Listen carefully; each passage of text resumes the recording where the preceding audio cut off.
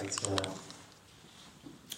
Father, we thank you that you speak to us and that you speak to us through your word by the power of your Holy Spirit. And we pray that you'd speak to us as individuals and as a church family this morning, and we'd learn more of you and learn to live for you. For we ask in Jesus' name. Amen. Have you heard it said that God helps those who help themselves? What do you make of a statement like that?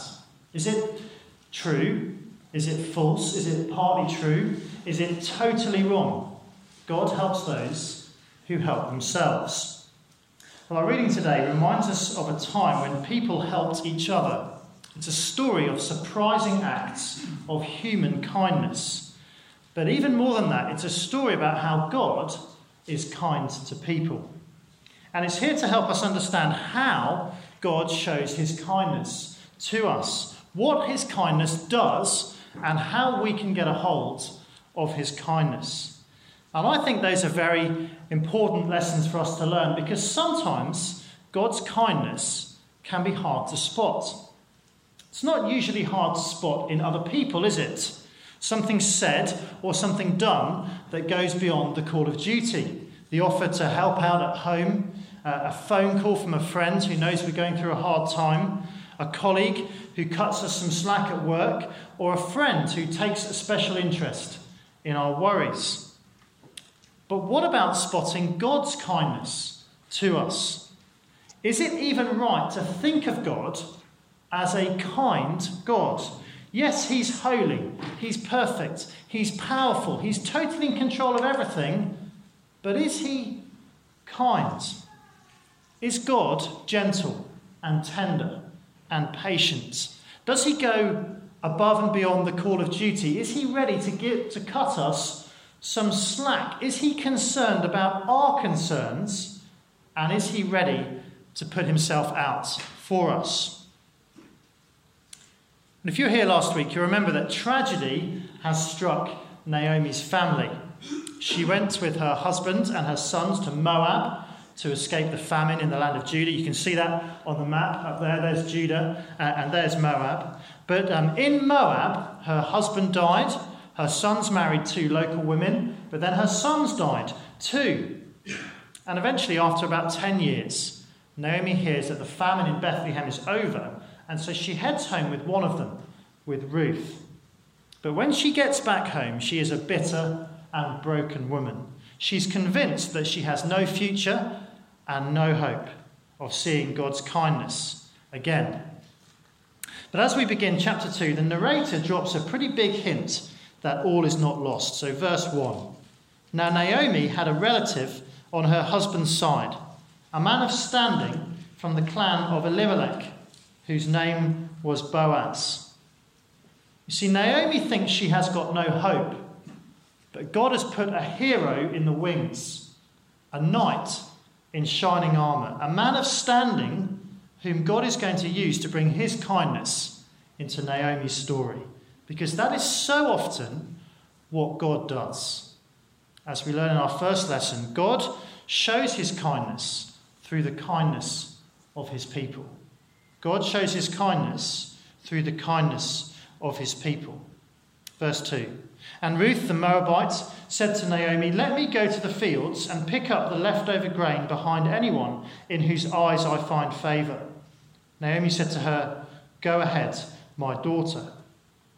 Well, Naomi seems either too exhausted or too depressed to do very much at all. But perhaps she's told Ruth about the provision that God's law made for the poor. Because inevitably, as crops were harvested, the harvesters dropped some of the crops on the ground, and they were not allowed to go back and pick it up. They were to leave it there for the poor to come along and pick up themselves, to glean, because God did not want them to go hungry. And Ruth plans to take advantage of this generous provision. But she doesn't plan where she goes. Apparently, that is all down to chance. Verse 3. So she went out, entered a field, and began to glean behind the harvesters. As it turned out, she was working in a field belonging to Boaz, who was from the clan of Elimelech. Who would have known that it would have worked out like this, that she just happened to end up in Boaz's field? Could it be that there is another actor acting behind the scenes of this story? Well, Boaz's first words would seem to suggest so. Verse 4. Just then Boaz arrived from Bethlehem and greeted the harvesters. "The Lord be with you." "The Lord bless you," they answered. Surely this was more than an ordinary hello. Boaz, we've been told, is a man of standing. Now that probably indicates that he's wealthy and powerful, but he's not just wealthy and powerful, he's also godly, because his faith seems to transform his daily life. The first words on his lips as he greets his workforce are, "The Lord be with you." And the fact that his faith transforms his daily life becomes even more obvious in his first words to Ruth. So just look on to verse 8. "My daughter, listen to me. Don't go and glean in another field, and don't go away from here. Stay here with the women who work for me. Watch the field where the men are harvesting, and follow along after the women. I have told the men not to lay a hand on you. And whenever you are thirsty, go and get a drink from the water jars the men have filled." Boaz goes above and beyond the call of duty. When he tells Ruth to join his women, it's as if he's enrolling her in his workforce, in his staff. And when he says, once more, he's put in a stern word with his men. He said to them, "Don't touch her." Boaz knew what could happen in the harvest fields to a defenseless young woman like Ruth. But he says, "It's not going to happen on my watch. Don't touch her." And if that isn't enough, he's paid for her drinks all day. No wonder she is totally bowled over. Verse 10. At this, she bowed down with her face to the ground. She asked him, "Why have I found such favour in your eyes that you notice me, a foreigner?" You see, she went looking for favour. But what has she done to deserve such favour as this? Where has this kindness come from? What has she done to deserve it?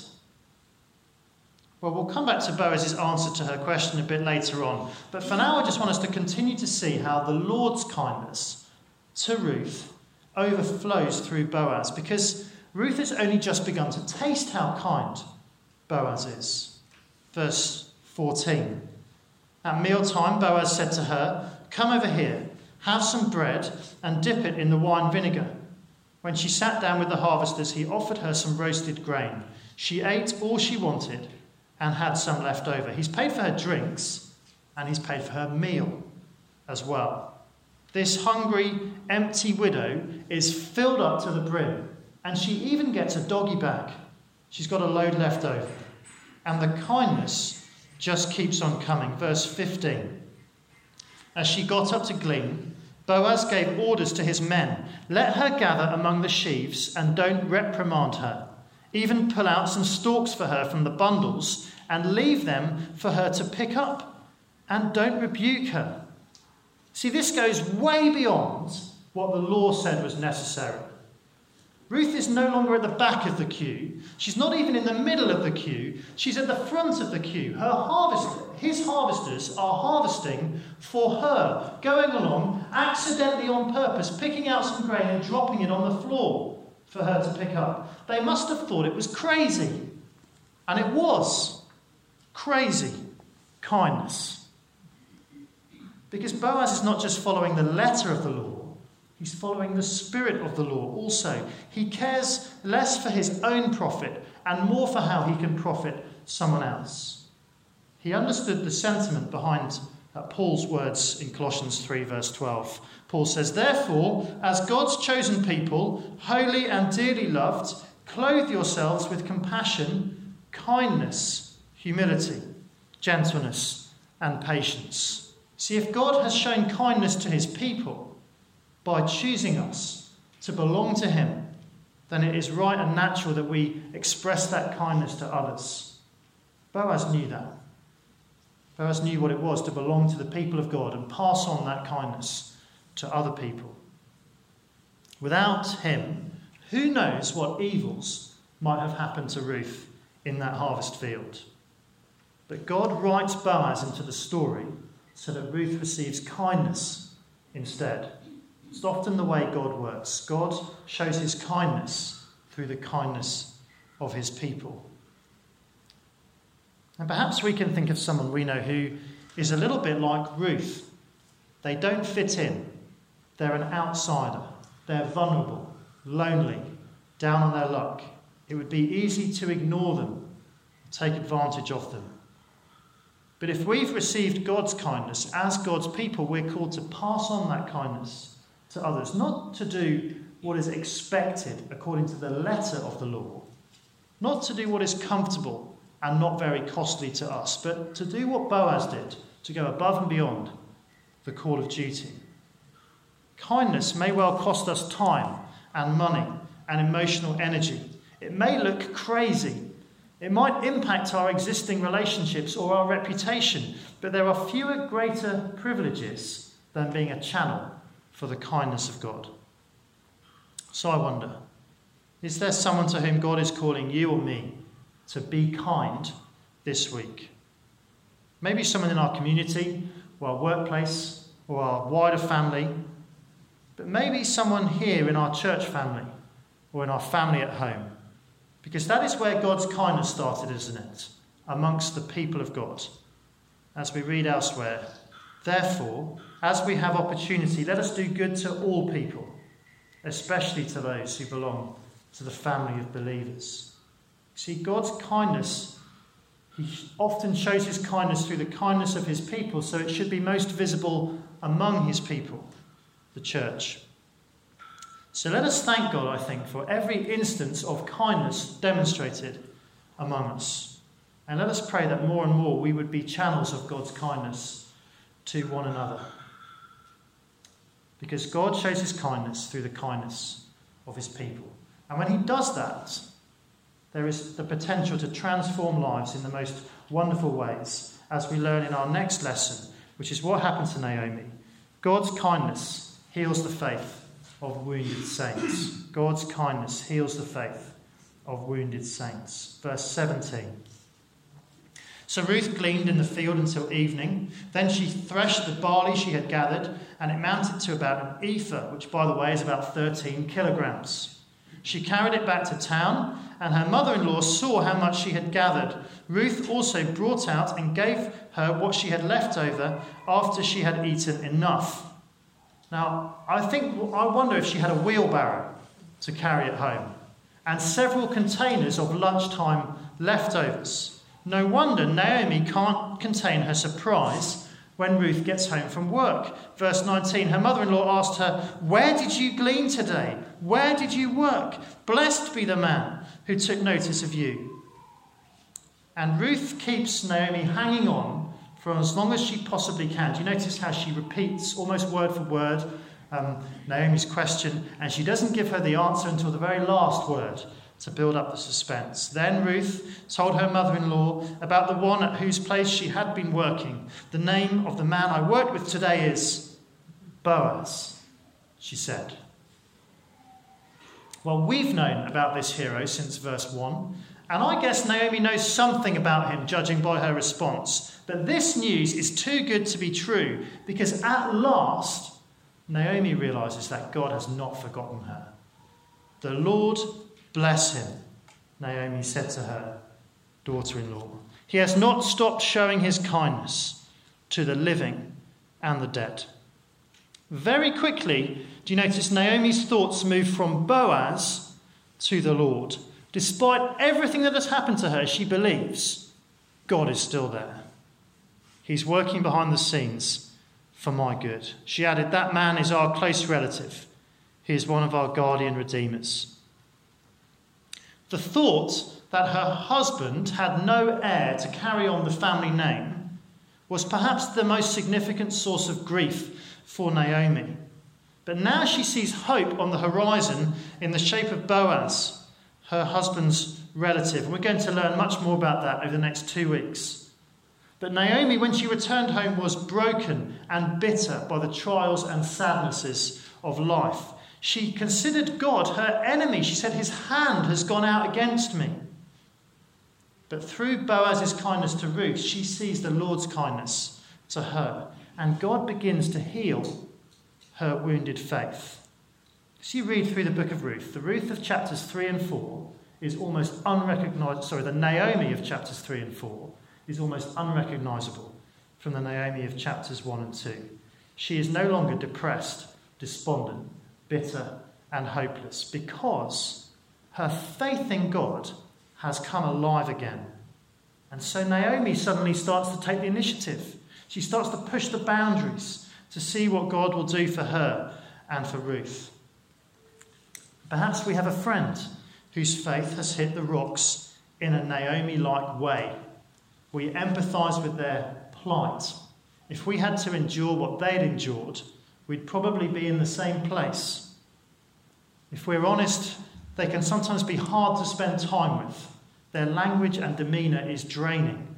Their spiritual depression exhausts us, and we've almost given up on them. But if it seems too hard or too unlikely or too costly or too late for our friend's faith to be brought to life again, it is worth remembering Naomi, because God's kindness heals the faith of wounded saints. We don't know exactly how God will heal a person's faith. There are no guarantees that he'll do it. But when God shows his kindness through the kindness of his people, he so often does do it. Kindness is a wonderful spiritual medicine, and God has given you and me the privilege of dispensing it. Is there a struggling believer to whom God is calling you and me to be kind? A friend whose faith is acutely wounded by a specific season of trial? Or a friend whose faith has been chronically injured over a long period of hardship and trouble? Naomi's story, I think, provides us wonderful motivation to show kindness to our friends. Because no matter how costly, no matter how hard, no matter how crazy it looks, God's kindness heals the faith of wounded saints. Well, we spent quite a bit of time looking at Boaz and Naomi, but there's just a danger that we might forget the true heroine of the story, Ruth. Because her story answers some of the most critical questions about God's kindness. Who is it for, and how can we get hold of it? So let's look back at her story. Let's spot some of the details we've skimmed over as we've gone through and learn our third lesson. God's kindness is for outsiders who boldly take refuge in him. God's kindness is for outsiders who boldly take refuge in him. Ruth is a plucky and feisty woman, and she will not let her situation get on top of her. She won't take it lying down. And I think we see that especially in the overseer's answer to Boaz's question. Let me go back to verse 5. Boaz asked the overseer of his harvesters, "Who does that young woman belong to?" The overseer replied, "She is the Moabite who came back from Moab with Naomi. She said, 'Please let me glean and gather among the sheaves behind the harvesters.' She came into the field and has remained here from morning till now, except for a short rest in the shelter." There's actually quite a bit of debate about what these verses mean and what Ruth actually did. It could be that she's been working hard all day, as our translation suggests, and she's just had one short break. But actually it could be that she's been pushing the boundaries about what was allowed. Because you notice she doesn't just want to pick up fallen grain behind the harvesters.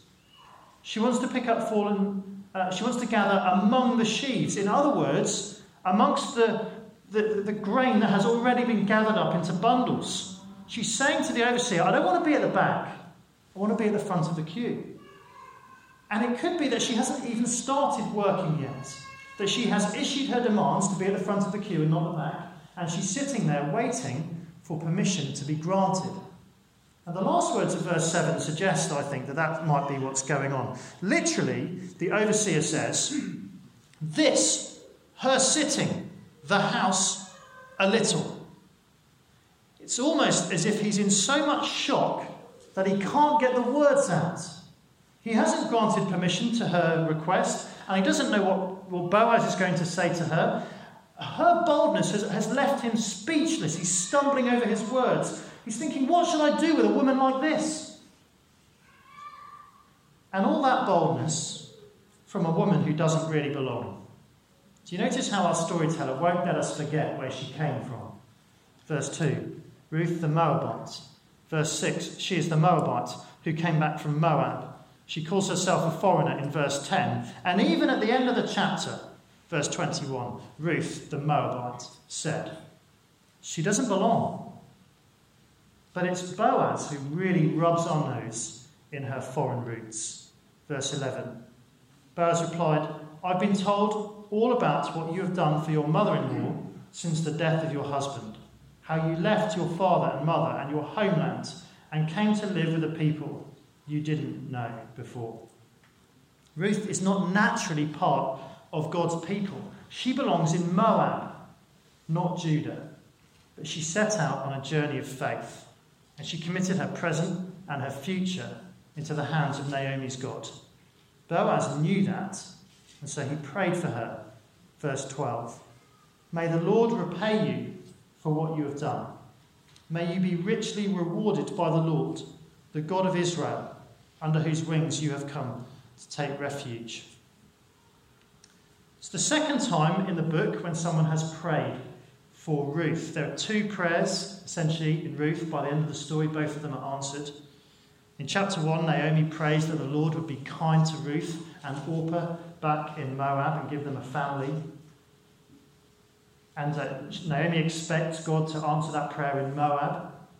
But Ruth decides to leave Moab. And so now Boaz prays that Israel's God would repay her. And this prayer, verse 12, is the centerpiece of the whole book. Because it is at least partly true that God helps those who help themselves. But the way in which we need to help ourselves is to do what Ruth did, which is to take refuge in God. Ruth realised that she didn't deserve God's kindness, but she went looking for it anyway in Judah. And we realise that we have no claim on God's kindness either, but we still need to look for it and say, I need it, I want it. The Apostle Paul puts it like this in Titus chapter 3. At one time, we too were foolish, disobedient, deceived, and enslaved by all kinds of passions and pleasures. We lived in malice and envy, being hated and hating one another. In other words, like Ruth, we lived in Moab, a long way away from the one true God, and with no claim on him. But when the kindness and love of God, our Saviour, appeared, he saved us, not because of righteous things we had done, but because of his mercy. We can't earn God's kindness or help, but God offers it to us in his Saviour, Jesus. And if we boldly take refuge under his wings, we will receive his saving kindness. Perhaps this morning you realise that you haven't yet taken hold of that kindness, and you're conscious that you're an outsider when it comes to God. Why not make today the day you take refuge under Jesus' wings, trusting him to care for you and save you in this life and beyond? And if you're a believer here this morning but are struggling to spot God's kindness to you, why not ask him to help you remember that there is no greater kindness than this, the kindness he's already shown you in Christ, and which we remember shortly with bread and wine. Because God's kindness is for outsiders who boldly take refuge in him. God's kindness can be hard to spot, but God is a kind God. As Naomi said, he does not stop showing his kindness to the living and the dead.